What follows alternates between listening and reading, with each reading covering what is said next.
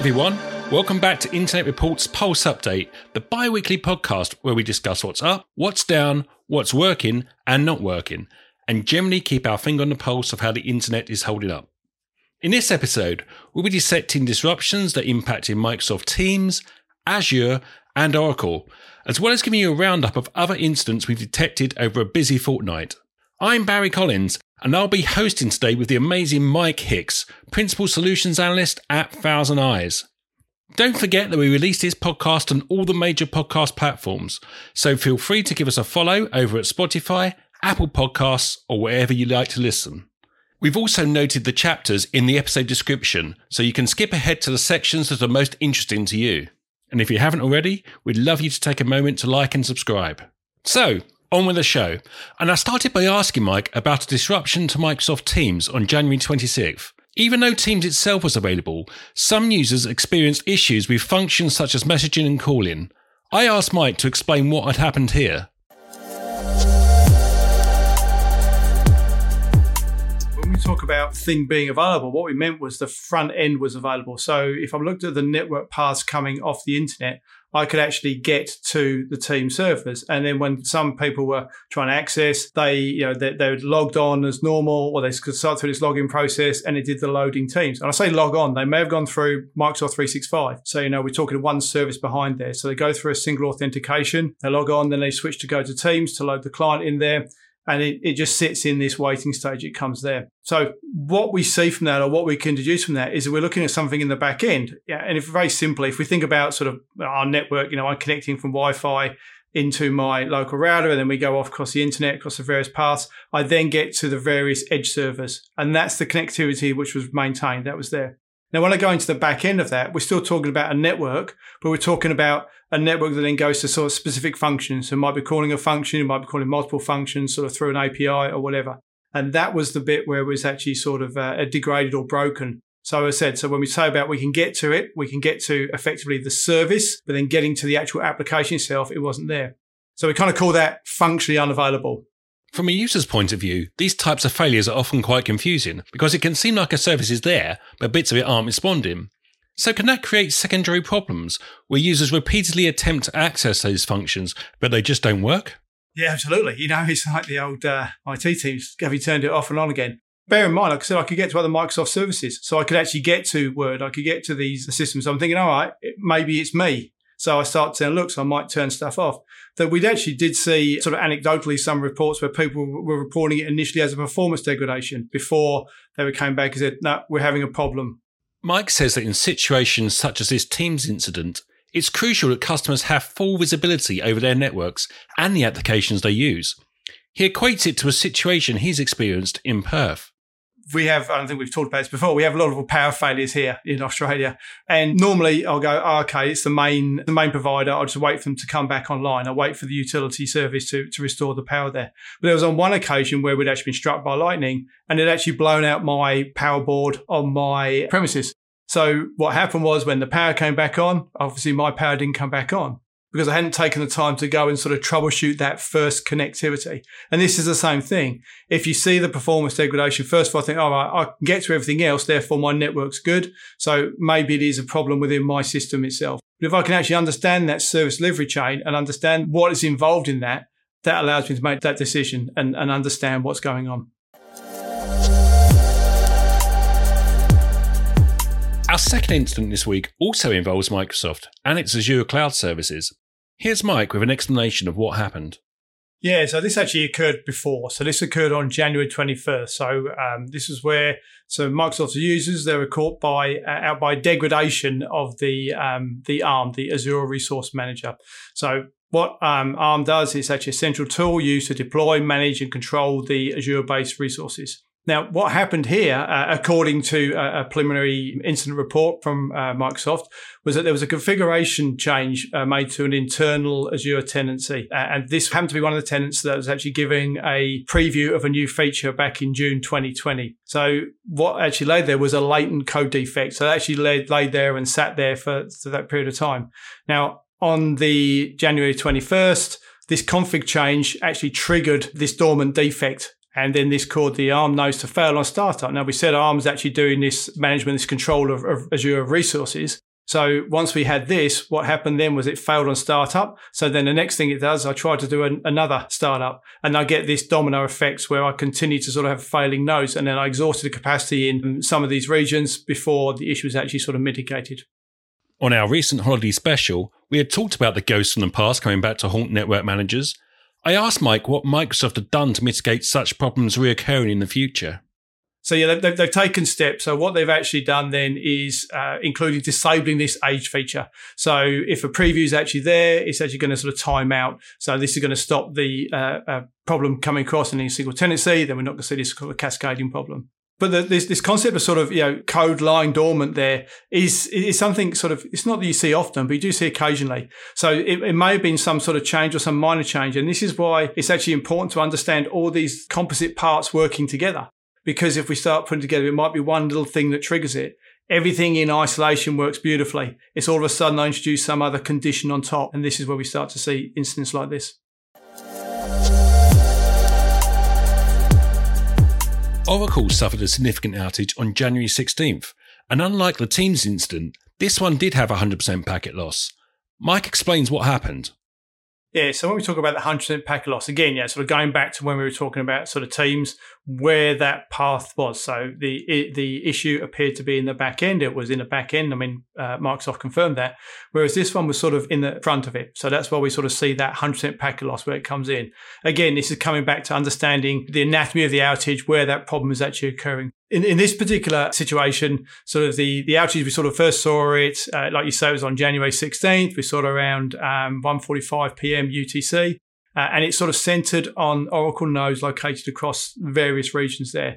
Sort of 35 minutes after we first saw it, we started to see again this outage condition sort of spread across there. So the issue seemed to impact like a large number of data centers and sort of downstream services such as NetSuite. There was no sort of official response that came out from Oracle or advisory explanation. But again, sort of we're seeing the problem actually coming into the front end.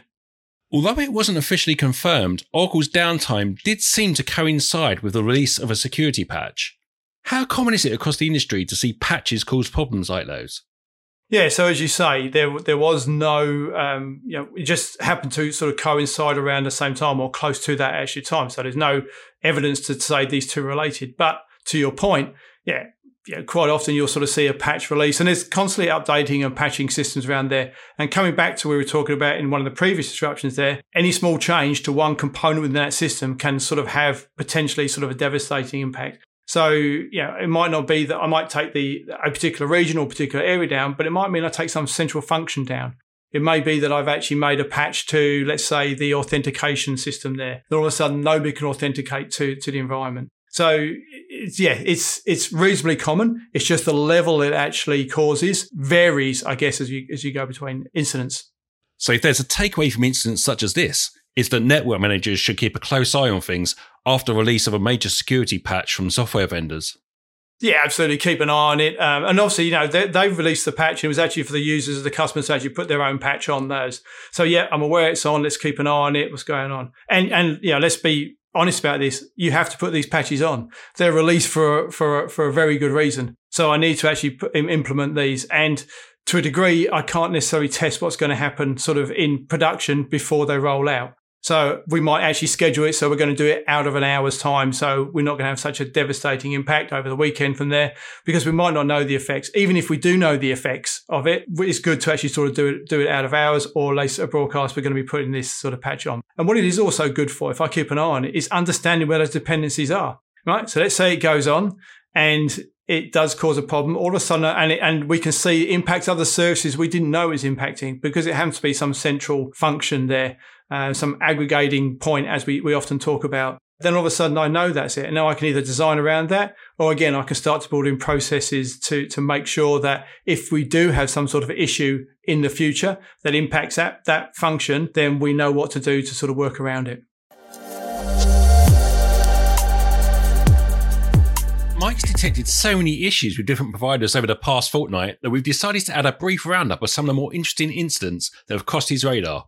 We begin with an incident at project tracking service Jira.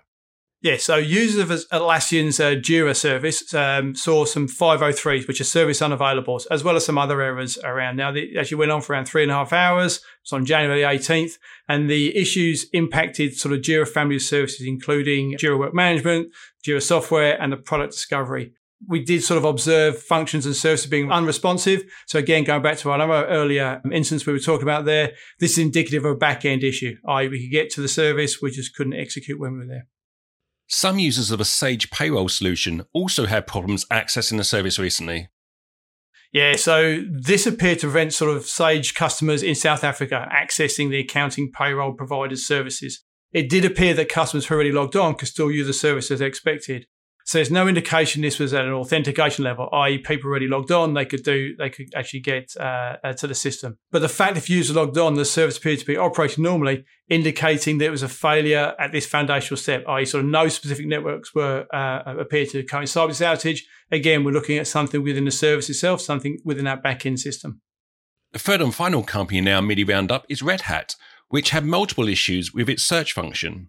Yeah, Red Hat's an interesting one. So they experienced search-related instances in January, and the most recent of these sort of happened on January 25th. And the reason we sort of mention them together, there is nothing necessarily linking them, but the fact we're looking at all the same function that was down, sort of indicative that they might have been doing some sort of work on it. So the outage actually affected multiple subdomains. I said it was on the search function. So if I can't execute on that point, it's going to make it very hard to navigate the site.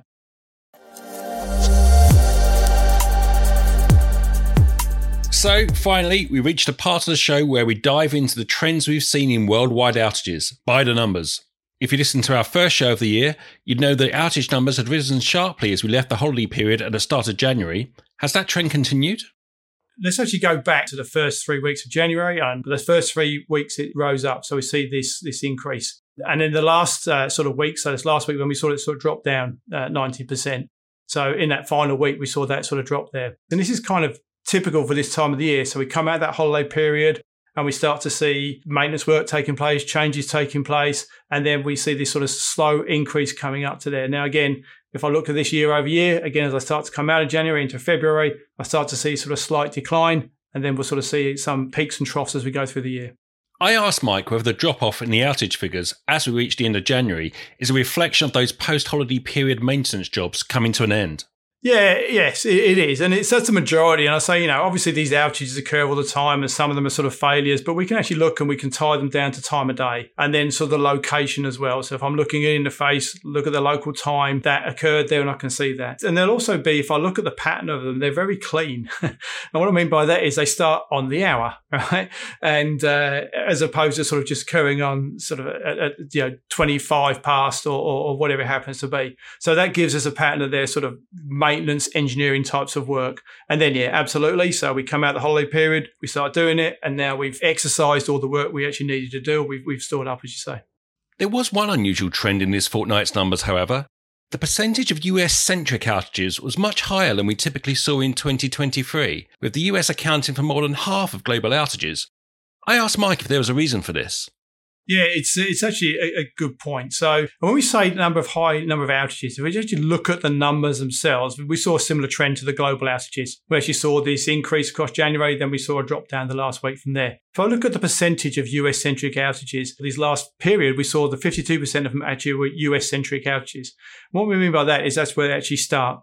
So why is it so big? Because if we go back over the previous years, since April, we probably looked at sort of an average of 40% sort of right through with a few exceptions here and there. But typically it's that. Now, the year before we go back, we averaged 37% over the time. So why is it increasing? Now, what we're doing, if we should look again, those global numbers actually dropped and the US numbers dropped. So why do we see this 52%? When we saw the outages in the past, when we were looking at sort of 37%, if we had an outage on a US-centric interface, what tended to happen was those things like we experienced with the ARM stuff, we saw this cascading effect. So we lost a particular interface or work was being done on a particular interface. It then had this cascading effect.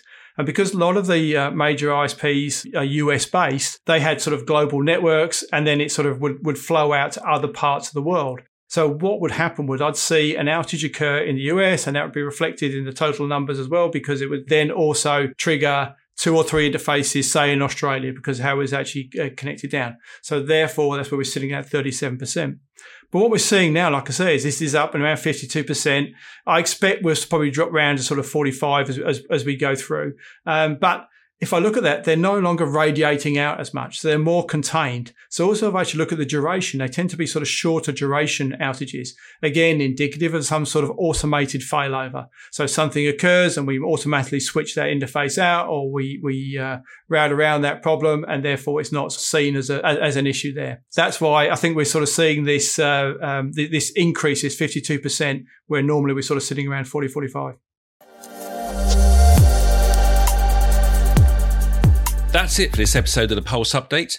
Please like and subscribe on your favourite podcast platform to make sure you're the first to know about every new episode that we release. And for more insights on recent trends and some of 2023's most notable outages, check out our Top Outages of 2023 webinar. We'll walk you through how these outages unfolded and share tips to help you minimise the impact of future disruptions. It's available on demand now, or if you're in EMEA, we have one more live session coming up. We've included those links for you in the episode description. You can follow us on the X at 1000eyes, and we'd love to receive your questions or feedback on email at internetreport@1000eyes.com. Until next time, goodbye.